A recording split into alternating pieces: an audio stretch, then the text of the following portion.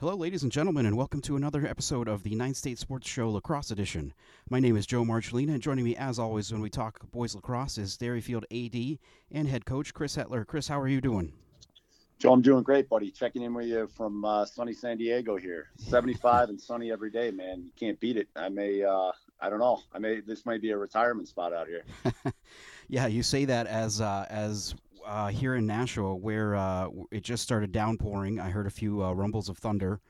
We don't usually lose power in this part of Nashua, but I got my fingers crossed that this would be the one time that we did. We'll have to roll. If it happens, we'll roll with it, and maybe we'll cut it out, and the listeners will never know. They will never know. Yeah, you'll never know.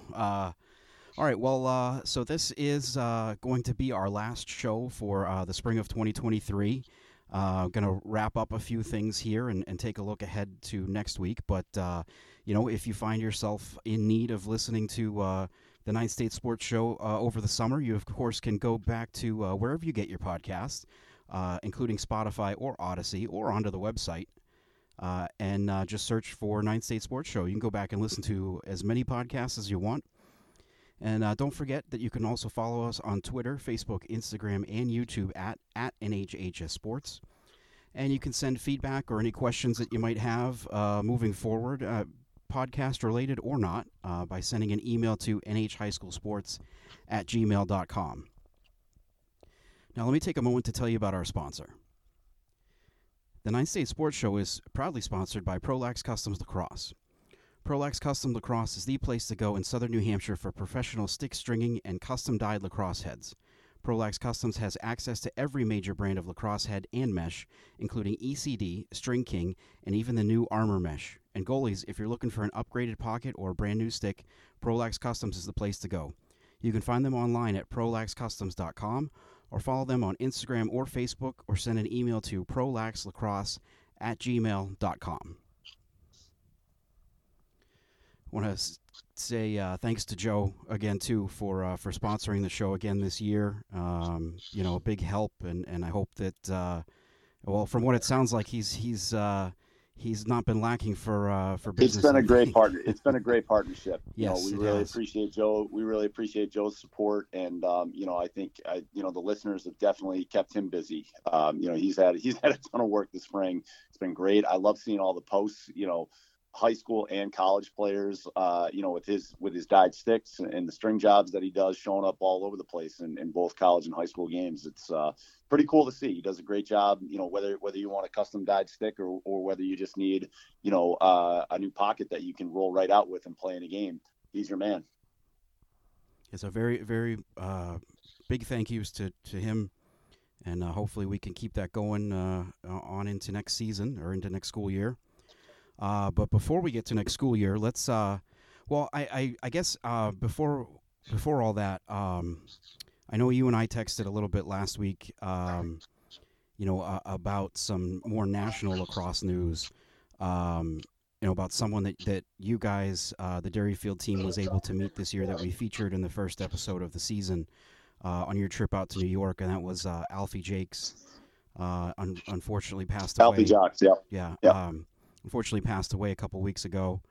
I didn't know if you had any thoughts that you wanted to share. I know like you said, you got to meet him not too long ago, and it seemed like he was just a fantastic man and just really loved the game of lacrosse.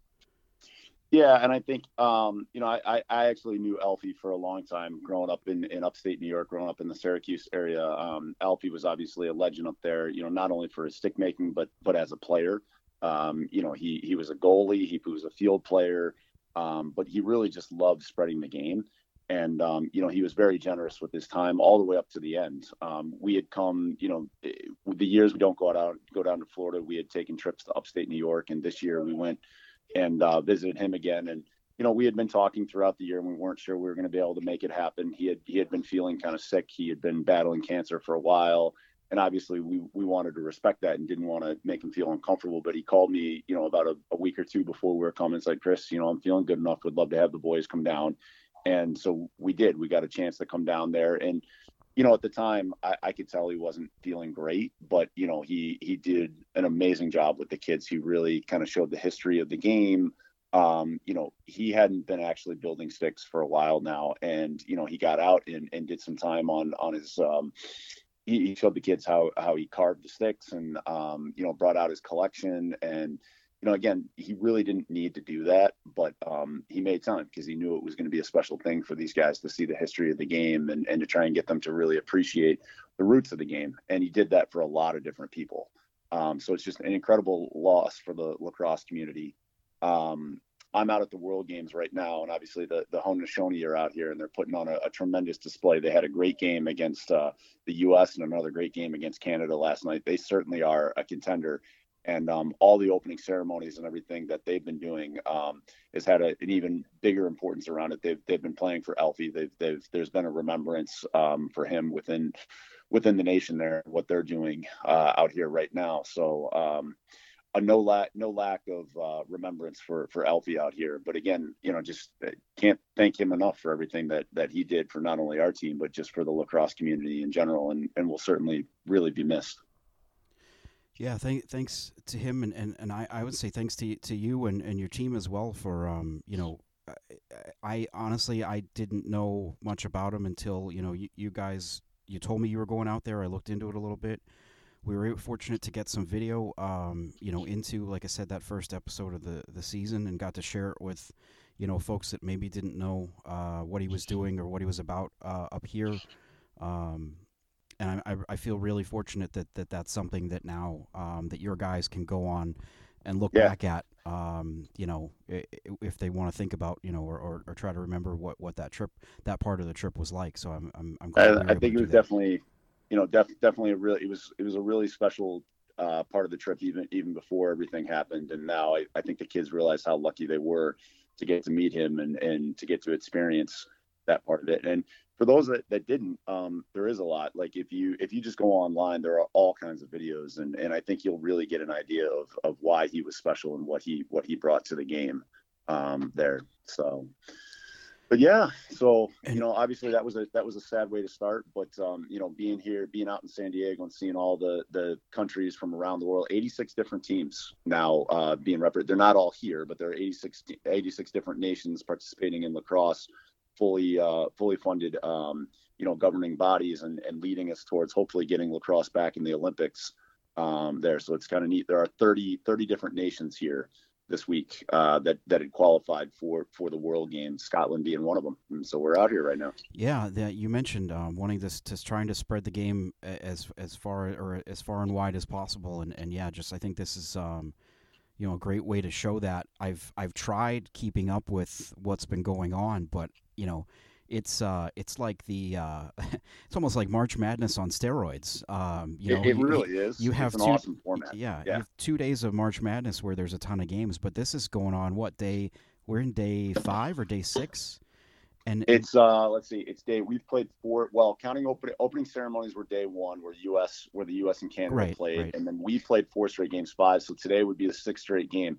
That's what I think a lot of people don't understand is like when the current college format, right? We're starting earlier and earlier in January and February, right? Because these teams only want to play 1 game a week and all this kind of stuff. These guys are playing a game a day. We played 4 straight games. We finally got a day off. We finally got a day off today. We find out who our next opponent is after the results from today are in. But yeah, these guys, I mean, incredible athletes. I mean, the amount of time that they put into prepping themselves for this, meals, hydration, strength and conditioning. We have a physio with us out here right now. Just a tremendous amount of work. And so I don't want to hear it from NCAA teams why they have to start in January or February when playing 1 game a week. It's ridiculous. Right. Yeah. Not just 1 game a week, but like you said, it's warm out there. I'm watching some of these games. You can see guys are it's taking a toll on them in some cases. Just that. What the big difference is, Joe? It's actually really nice out here. It's like 75, sunny and breezy every day being by the ocean. However, I will tell you the UV index, and again, I had a science background, but like I didn't really pay attention to it. Holy cow. Like Yeah, I'll freely admit it. I was a little light with the sunscreen the first day. I got burnt, and Oh it's boy. that's the big difference out here. And like anything, if you have like the 1 o'clock or even the 4 o'clock game, it gets hot on the turf. It gets real hot. So yeah, 4 games in a row. If you have the evening games though, holy cow, I mean, just with the breeze and it cools off at night, great venues to play. But yeah, during the day, it is definitely taking a toll on these guys. Well, definitely looking forward to seeing how your boys, the Scotland, finish up out there. I know you started with a pair of wins and then Yeah, dropped we up. had a good win. We had a very good win over a talented Mexico team. There's I'll have to send a link. I'll see if I can find it quick while we're talking. But each team, so the way it works out here, in order to qualify for a nation, obviously if you're a domestic player living in that country, you obviously can make the team that way. If you have a passport to a country, you can qualify to be on the team that way. Or they also have what they call heritage players. So like if you're direct mother or father or grandparent, one of your grandparents came from that country, you're also eligible to play for that country. So, that's what makes the tournament kind of interesting to kind of see how teams go about building their rosters. I know, for example, Scotland has been more true to trying to grow the game within the country there. And I mean that, I don't mean that as any indictment of any other country, but it's Sure, just, right. there's a lot of, some rosters are filled with Americans and other rosters aren't. And so it's kind of interesting to see how that all plays out. For example, like, I'll have to send you the roster, but I mean, we basically played a PLL team the other day. We played Italy. They had DeLuca in net for them from the Water Sure. Dogs. They had Jeff Trainer, who played for the Art. I think he's still on the Archers. They had Cuccinella, Piatelli. They had I'm blanking now on names, but they had Sure, an but yeah, incredible I mean, roster. yeah, And it's and we a Go country ahead. where I think like that's. I was gonna make a joke that you said mentioned the grandparents or parents. So my dad could have played for the team Italy. With Yeah, if that had been the case. yeah. So again, it's not. I mean, the idea is to grow the sport and Sure. to get it there, but I think it is tougher for countries that are making the commitment to really trying to grow it in the state and not go that route. Um, but again, it's really fun lacrosse. There are some very very talented players out here. Matt Balter, who's an assistant at Portsmouth, is playing on Israel right now. Eric Coburn from Londonderry is playing on Team England right now. So there's a lot of local, and again, Jeff Trainer, who's local, is playing for Team Italy. So a lot of local guys have gotten an opportunity. I'm coaching. It's a really neat experience out there. Yeah, it's been a lot of fun to follow, and we'll have to keep an eye on. It wraps up. What with the championship game is on Saturday the first, Next correct? Saturday. Yeah, Yep. yeah. Next Saturday. Yeah. So coming up Yep. this Or Saturday, this Saturday coming up. right? Yep. So. All But right. yeah, we're Well, excited. We've done yeah. pretty well. We beat a talented Mexico team. We had a good game with we beat up on Austria. Had a tough loss against Hong Kong. They've got a player who's going to be probably a starter at Harvard next year on attack. And then we dropped we really proud of the effort the guys gave yesterday against a very talented Italy team. We were able to give them a pretty good game for a half, and and then they pulled away at the end. Sure. So now we kind of await to see our next opponents, and excited. We're going to try and win 3 straight. Yeah. All right. Well, our I guess main purpose for today was to kind of give any final thoughts on this past spring, and I guess the big one for me that we really. I guess we're so far removed from it, if you can believe it, that we really didn't talk about it a ton on the podcast. I know I've talked about it with some coaches, with some players, especially the seniors. But we just saw the class of 23 graduate. This is the group that, of course, lost their freshman year due to COVID and the season that was canceled. And I remember thinking during that season, it's like, man, when we finally get to 2023 and what are these kids like? What's their experience going to have been like? What is everything going to look like by then? And I feel like that went by in like the blink of an eye. And I can't believe that we're already watching these kids move on.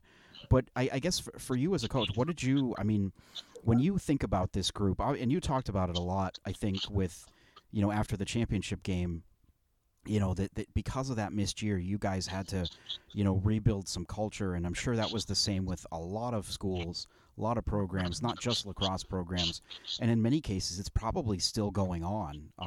There's some programs that are still trying to get that back. Yeah, to me, the biggest loss was just the amount of kids playing. Like I think it really kind of came to a head this year, where you saw a lot of programs not have JV teams, which was really disappointing. I mean, traditional powerhouses, I mean, it was shocking to see, and not be, Dom's doing a great job at Hollis, but to not see a program like Hollis Brookline have a JV team was pretty shocking. And there were a lot of other programs like that too. And again, it's no indictment on the coaching or anything else that's going on. It's just like kids didn't play for those, for that year or two, whether they were in middle school or younger. And now, because it's such a skill-based sport, a lot of kids are nervous to come out and try it, and you're not getting those kids. So I think over the next few years, hopefully we're going to see the numbers start to come back up again and those JV programs come back. But yeah, I think, this was obviously a really special year for the seniors who did get to play this year, because obviously they lost that freshman year, and lost out on that. They really only got 3 years. I look at some of the kids that graduated from my team this year, and you start thinking about what their point totals would have been if they had gotten 4 years there, so there's all kinds of things like that they missed out on. But again, just really thankful for the last 2 years of getting to be out there with the kids and getting full seasons in where, we didn't have to wear masks. We were less worried about things like that. It was definitely a nice change. I mean, it feels like we're, as close to back to normal as we could be. I know there are still some things that we'll probably never, go back to the way they were, but it felt like a normal year all the way around. Like I really didn't think twice about, what was going on, where I was going, and maybe that's good or bad. I don't know. Maybe I should have been more aware of some things, but I don't know. But I guess, you mentioned that the numbers are kind of maybe still in limbo in some places. What have you mostly noticed? Like, do you know, like for your guys or the girls at Derryfield, or maybe some, within the Tomahawks, some of those younger age groups, are they like, are some of them like, how quickly does it come back? I think that's something we might have asked ourselves, back in 2020. How quickly did things rebound? Do you have any kind of feel for that? Well, the other thing that we've seen, at least on the club side, is that, the traditional feeder programs from towns like Bedford, Wyndham, Exeter, just you can Derry, you can name all kinds of different towns that traditionally have had strong youth programs. Those have gone down, and some of that was because of COVID, and also some of it is you had long time, parents that were running those programs for a long time, and then their kids aged out. And then all of a sudden, COVID hits, maybe nobody takes it over, or it's like everybody's looking around saying, okay, who's going to take this over, right? And nobody does it. So it's going to take some time. You need leadership to step up, and you need parents invested in running those programs. So it's hard. It's kind of hard to say, like, without knowing who's stepping up to take those programs over. You don't know when they're going to bounce back. I think the numbers will. I mean, I think the numbers will start to come back. But in terms of what towns are producing talent, and therefore what high schools in the future are going to be on the rise, a little bit early to still tell on that side. You mentioned too the fact that it's a sport where it takes a certain skill set in order to play it. It's not like basketball where you shoot you just need a basketball and a hoop to play.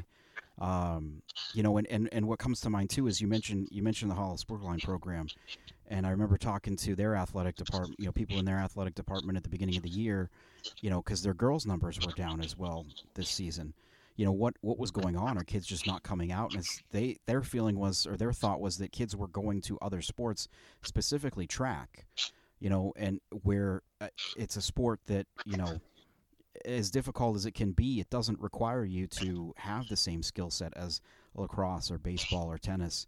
And maybe that's just, I wonder if that's a similar trend in maybe other schools that have, somewhat successful track programs, if they're drawing in some kids who maybe just they want to participate in a sport, but they, you reach a certain point in high school, I think, where you don't necessarily want to try something new because you don't want to look silly at it, right? Well, that's what we've been saying, right? And I think sports like a track program, if you have a rowing program, if you have, things like that where, okay, I can come out and I know I can throw, I know I can run, I know, potentially I could learn how to row, things like that, a little bit easier and a little bit less entry fee, right? Like Sure. Lacrosse, we've talked about it before. Lacrosse is not an inexpensive sport, right? You got to have a helmet, you got to have gloves, you got to have pads, you got to buy cleats. You got to have stick. Joe Prue can only do so much over at Prolax Customs, Sure. and so there is, similar to hockey, there is an entry barrier for, a financial entry barrier for a lot of kids and families to get in there too. It's why I know I try and, I tap my alumni all the time and say, guys, if you're no longer using your helmets, your gloves, if you have sticks, if you have things you can donate back, we'd really appreciate it because, as much as I get it, everybody thinks we're a private school and we have all this money. I still have a budget for every sport, right? And we don't have, I just can't be handing out sticks and helmets and other things, willy nilly to people. So we rely on that. And I think a lot of towns do that too, where they have sort of a give back program so that kids can try it and parents aren't making that, $100, if not $1,000 investment into their kids before they even know if their kids like it. I think that's I agree with you. I think that's a huge entry barrier to get numbers back up again too, is do people have access to the equipment and things like that? Well, were there any other things that kind of stood out to you this year? Whether things that you liked or you didn't like about what happened, and I don't mean specifically just with your guys, with your program, but I mean, were there any things that happened during the season, that we maybe didn't talk about as much, that you were, I don't know, that phased you one way or the other? Well, off the top of my head, I mean, we touched on it on multiple podcasts and talked about it, but things I definitely didn't like, both as an AD and as a coach. I thought, I don't know how this is going to come off sounding, but I really was disappointed in fan behavior and both parents and kids. Like, I just think we need to get back to being kind, right? And cheer for our teammates, cheer for our programs. But there was a lot of, just for lack of a better word, there was a lot of meanness going around. Yeah. And, it directed at other teams, directed at other fans, especially directed at officials. And so I really hope going forward that people can get back to just cheer for your own team, cheer for your teammates, cheer for your kids if you're a parent, right? And stay away from that other stuff. It doesn't help anybody, and it's a terrible look for everyone involved with that. And the other thing is, we talked about it a lot. There were times where there were not enough officials this year, or officials who are trying to help out from other sports that really don't know the game, right? And so in order to attract new officials into the game, we've got to start having a little bit more understanding with those officials and helping them to learn and grow, and not jumping all over them every time they do make a mistake. So those are definitely things I didn't like. I did like the fact that more games, it felt like more kids were getting opportunities to play this year, in terms of just I'm losing my train of thought, Joe. No, I think I know what you mean though. Like it felt like and I just I just finished putting together my all-state teams earlier today, and I'll tell you, like, I thought it was going to be a little bit easier this year, and it wasn't. There were a lot of good players. There were out a there lot this of year. hard choices There were very to good make. players. Yeah. And there, I think it's there's just the level of talent, among the top tier of players, it's closer than I think maybe it has been in the past. Like, there's a lot of really good athletes. There's always been, a lot of really good lacrosse players in the state, but I feel like it's getting there's in all more three and more. in all three divisions. Yeah. There were some very good players, obviously, in Division 1, but then in D2 especially, and then in D3. I think. Yeah. I'll be interested. I'm very interested to see your all-state. When's that coming out, Joe? As everyone's listening to this, they should be up. I think I scheduled them to go up Monday afternoon, so they might have been posted. These are your teams. Now these are not the the ones teams that the coaches picked. No, the Not teams the that ones the I coaches put together on my own with help from, I emailed about 10 days ago every coach in the state and asked for some feedback, some input, just to maybe Love it. help me out with some things. I heard back from a few coaches, not everyone. And I went off of that, what my opinions and my feelings of watching, kids this year, how they did, inputted some stuff from like the All-State, All-American voting as well. And came up with 3 All-State teams and an All-Freshman team for boys and girls. Those are up on the website, as we speak. So please check those out and feel free to share your thoughts. Although I guess based off what Coach, what you were just saying, maybe try to be a little bit nicer with your feedback. Come up with something constructive. Don't just call me an idiot, no matter how true that may be. But that was a lot tougher. And I kind of get what you're saying is that there are, there are more kids who are, maybe the numbers aren't where they were, but the kids that are playing are getting pretty good. They're getting really, I mean, I think we've kind of said that for a while now, that the state is produced out of any other sport.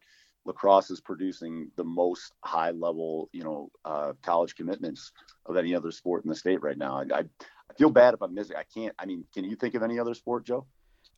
No, I mean, baseball might be up there, but definitely not the depth, I think, in terms of, there's maybe a couple of top kids that are playing, going, Well, especially at especially at the D1 level, right? I can't think of any other sport that's sending kids D1 more than lacrosse right now. No, I don't. And I might be biased, but I mean, I think, it'd be interesting to see if somebody could put that together, if there was a database someplace where we could look at that.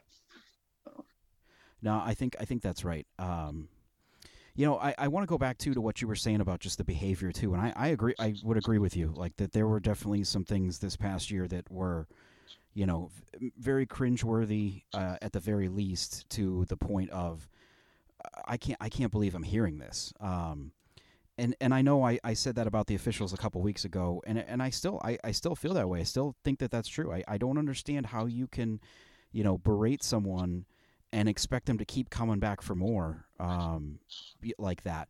And I will say, nothing's ever perfect, but what happens almost 1,000% is calls don't get overturned because you yell at the official and you have some quirky or unique comeback to a call that they made. All it does is get people mad, and I don't know. I'm with you there. I really hope to see that change. I think parents need to do a real look in the mirror in terms of what these are not professional umpires, right, or officials. They are getting paid $90 for a varsity game and $70 for a JV game. I'm sure somebody's gonna tell me, well, that's a lot of money. It's not a lot of money. It's really not. Not for that treatment. For the amount of time and the treatment, and when you factor in gas and everything else, like these guys are basically doing it because they want to stay involved in the sport. That's really what it's all about for them. So it's just, you really need to keep that in check, because eventually we're just not going to be able to play because we're not going to have officials. Yeah. So it's but anyway, I think we've done enough on that topic. Sure. We'll leave that till the end of next year now. Yeah. All right. Well, let's dive into to 2024 if we can. Let's do it real quick. As we like to do, we kind of take a quick look over the rosters from this year, kind of see who's returning. Take a guess at who might be the top teams in the following season. So 2024, let's start with Division I, and it starts with not only is BG going for a four-peat, they're going for what would be a record 13th overall title in Division I. And I guess the big question will be for the next few, not quite a year, let's say like 10 months, who's going to stop them? Well, off the top of your head, right, it's going to be really difficult, right? I think, both Exeter and Pinkerton lose some really good players. I think Bedford took a step forward this year. I think Londonderry took a step forward this year. But again, I think you're going to have the same issue. Depth coming back on the side of BG is definitely going to be on their side. Looking at guys coming back next year, Caleb Young, the Dumont brothers, Jizokis, Dunsmore, you just keep going down and down. They've got goaltenders for days, Kevin Broderick, and that's just on the offensive side of things. Strong faceoff circle, Paulo Vasquez in the faceoff circle. They're well positioned to go after that again next year, don't you think? Oh, absolutely. I mean, on the one hand, you look at it and you say, depending on who's out on the field, they're graduating an entire starting lineup, basically. With the exception of like you mentioned, the Dumonts. I think those, if you were to, put your starting lineup out there, those are the guys that I think could still be there. But then you're right. The guys behind him, you got Will Murphy's back. You could have made another varsity team from the guys that were behind them exactly this year. It's so you're right. It is, they may take a hit. They may, take a step back and have to. Where I think it might hurt. And again, I don't know. It depends on, those kids will develop. Where it may hurt them is if, when they play the out of state schedule, right? Will they be as strong? Will they have as much depth there? But I think in state, there are some teams like we talked about. I think Pinkerton again. They're going to Cole Frank returning there helps. But they lose guys like Joey Gallo, Ryan Lynch. Guys like that were big time scorers for them. How they replace those guys is going to be a little bit. They've got to have some guys step up. Yeah, and they lose big guys on the other side of the Michael ball too. Uber. Yeah. Yep, Cam Leeds, both goalies, yep. Curtis Michaud and Tyler LeBlanc, both seniors. Fiole on attack. Yeah. But again, they're one of those programs where strong town team. They've got a good feeder program. Guys will step up there, but they've got a little rebuilding to do too. But I expect them still to be strong next year. Yeah, I would say you mentioned Bedford too, and I would almost given what the underclassmen on on the Bulldogs roster this year, that would probably be the team that I would pick today to probably have that. I think they've got a great. Yeah, they've got a great chance. They've got a great chance to take that next step and go a little bit further get into the Final Four and possibly make a run at the title game there. Guys like Bennett Matthews and Brody Helton as freshmen made big impacts for them. I'd expect a kid like Brian Riccio on defense, for him to continue to develop. Kevin Sheridan's going to be a senior next year on defense. Derek Kaliza on attack is going to be a senior next year. Both goalies are back too. Yeah. I was going to say both goalies got some good experience this year. They're a program that is definitely taking steps in the right direction there. And then I don't know, is it too early to look for a dark horse? It might be too early to look for a dark horse. I think that it might be a little early. Yeah. It might be a little early for a dark horse. We'll reserve that for next March. But I still think a team like Exeter is going to be there. They have a strong junior class. Still coming up. You've got Ethan Burnich in net. You've got Tanner Smith on defense. Owen Williams on attack. So they've got some nice pieces. Will McElroy did some nice things in the faceoff circle this year, took a jump there. If he can take another jump this fall going into there. Marshall Lasowitz at midfield, right? Those guys, I think those guys can all step up. Griffin Lechner at the midfield. So, again, it's not like they're devoid of talent next year either. Well, how about, in Division II, obviously both yourselves and Portsmouth lose some talented kids from your championship game, the teams that played in the championship game. Both, I think, have enough returning. Portsmouth, has its probably the two most important players, in Zach Amend and Nick Smith coming back, and then Yep, but I think their midfield, their starting line, putting Zach Smith, Nick Smith, Zach Amend, and Lucas Patton out there at midfield, all seniors. That's going to be a strong midfield. Maybe not all three of them end up playing midfield, but that's a great starting core on offense. I think both Derryfield and Portsmouth, are going to have work to do on the defensive end. Losing Max Deep and Gunnar Shaw and Gunnar, I think those two guys, Gunnar Jackson, those two guys are going to be big losses for them. But, they always seem to have defensemen that step up. They always seem to have athletes that step up. Having Kai Patterson back in net after a year of development there will help them. So I fully expect them to be back in the mix. A guy I was really impressed with as the season went along, Briggs Coutinho at attack. I think he's quick, he's shifty. I expect him to have a big year next year. So they'll be a strong team again next year for sure. Yeah, as I think, your guys will, your crew will be as well. As you mentioned, the defense losing a lot of guys on that side of the ball. Yep. But I think maybe what it does is maybe it just kind of closes the gap, excuse me, between maybe the two of you and everyone else in the division a little bit. Sure. Because a lot of other, yeah. I was just gonna say a lot of other teams, are returning. They lose some guys, but are returning some good junior classes. To step up and make a better challenge, I think, than maybe this year or the year before. I think I would expect, if with an influx of talent, some kids coming up from the middle school, I think Hollis Brookline could be a very dangerous team next year. They do lose Tommy Anderson, very good player there, but they weren't a very senior heavy team.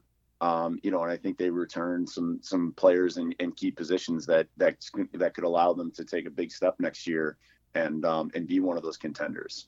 And I can't believe I'm definitely not overlooking. I think Timberlane's going to be strong again next year. They do lose some good players, but offensively, Braden Bowman is probably the biggest loss for them. But they return an awful lot of talent on the offensive end of the field next year.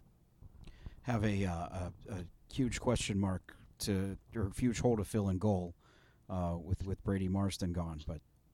They do, but they've been developing guys underneath, and I don't expect a huge drop off there. I think they've got some guys underneath that'll be there, but again, I think they do lose a few defenders, but like overall, when you have a Gary Schivel coming back, I think they're going to be okay. I think they're going to be able to put the ball in the back of the net, and I think they're going to be excellent next year.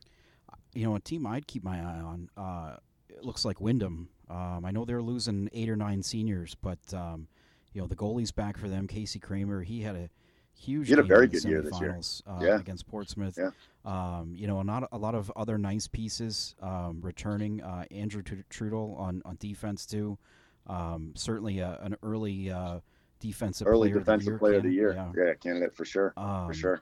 Yeah, just they lose, like I said, important guys like Drew Denton. Brian Desmarais, just DiPietro had a really good year this year.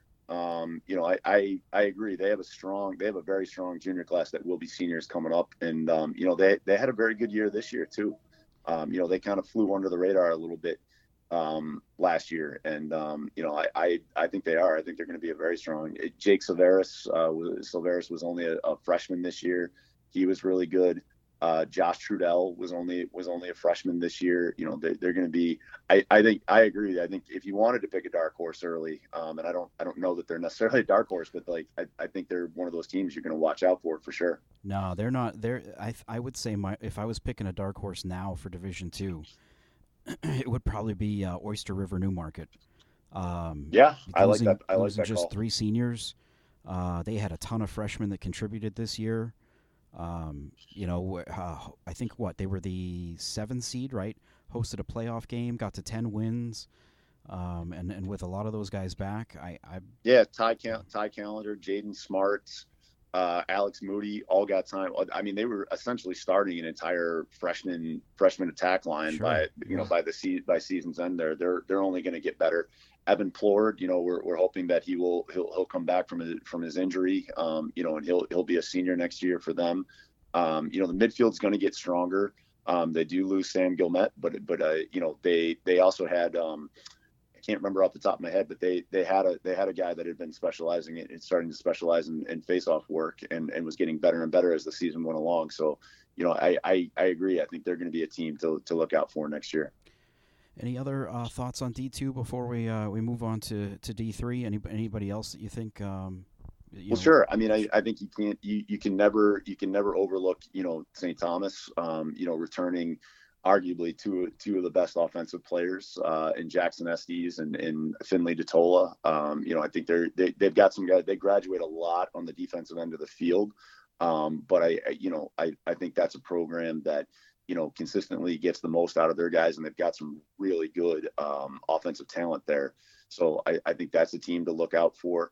And then, I know it was a team you were kind of high on this year too, watching them develop throughout the season is Sauhegan, right? And kind of like, do the athletes coming back take that next step? JJ Bright at the midfield, right? Having a healthy Cole Manning as a senior, is there enough there? Do they get enough guys playing in the off season to maybe take a step forward there? They were a hard out by the end of the year, right? They were a very, very good team at the end of the year. I do think again they're gonna have same kind of problem they've been having the last couple of seniors. They seem to find a senior goaltender every year to come in and get the job done, but then they got to have somebody new next year, right? And so judging off the roster that they had for the playoffs, I don't know what's underneath, but that's going to be an issue for them again next year as well. I feel like they had a freshman that was forced to start against you guys this year, but I could be wrong about that. Okay, that's you're right. The two goalies listed on their playoff roster are both seniors, so that's that doesn't bode as well for the future. A couple other guys, Brett Bouvier for them too, on defense. Had an excellent year on defense. Aiden McGrath at midfield, he was turning into a legit scoring threat for them by the end of the year. So definitely some nice things going on there, and their numbers look like they look like they're in pretty good shape too. The only other team, the team that every year Coach Snow gets the most out of his guys, I think, I thought he did a really good job with his defense this year and riding the ship with that team.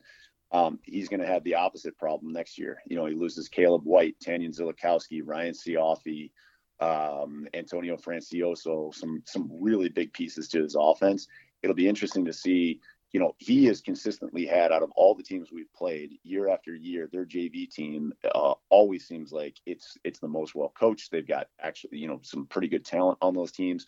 What are the names that are going to step up for them next year that maybe we don't know now that we're going to know by mid-season, right? Because I think there's definitely talent in that program. So I think it's a team that potentially people could look over and then be like, oh, we shouldn't have done that, because they always seem to be in the mix for D2. Winnicott definitely. You mentioned that, though. I feel like the last couple of years they've gone back and forth, where it's okay. This year the offense is back, and then this year the defense is back. Exactly. So hopefully get that on all on the same page there. And just in Division 3, it felt like all year, Bo and Campbell were up there at the top of the standings, of course, but it really felt like it could have been anybody's game.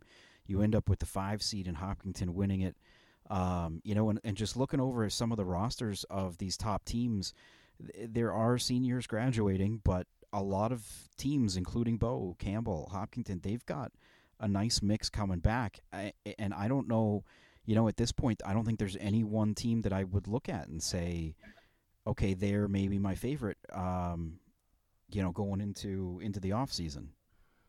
Yeah. No, I mean, I think Bo, got some experience when obviously, and they'll have a little bit of chip on their shoulder, right? And they definitely ended a little bit earlier than they wanted to. But with the McCabe brothers coming back next year, being seniors, Bradley Ekstrom in goal, coming back. Sam Bennett was only a freshman this year. Guys like that, I think are gonna, they would be. I don't know. If you had to put me on the spot and pick a preseason favorite right now, I'd probably go with Bo. Yeah. Well, all right. I think you just did. It'll be interesting to see. They do lose some Hollis Jones at the midfield, Ben Berube on attack. They lose some good players, but I think they've got some really good key guys coming back for them. Yeah. And like I said, with Hopkinton, I mean, they lose a huge piece in Stephen Reedy on defense, but they had two other guys step up this year in Cam Bassett and I lost his name. Where'd it go? Cam Bassett and then Avery Condon, who were both juniors, both all-state players this year, coming back on defense, along with, as we talked about, a goalie who was in his first year playing in Colby Boise, who now has a year of experience and a championship under his belt to give at least something for Hopkinton to build on.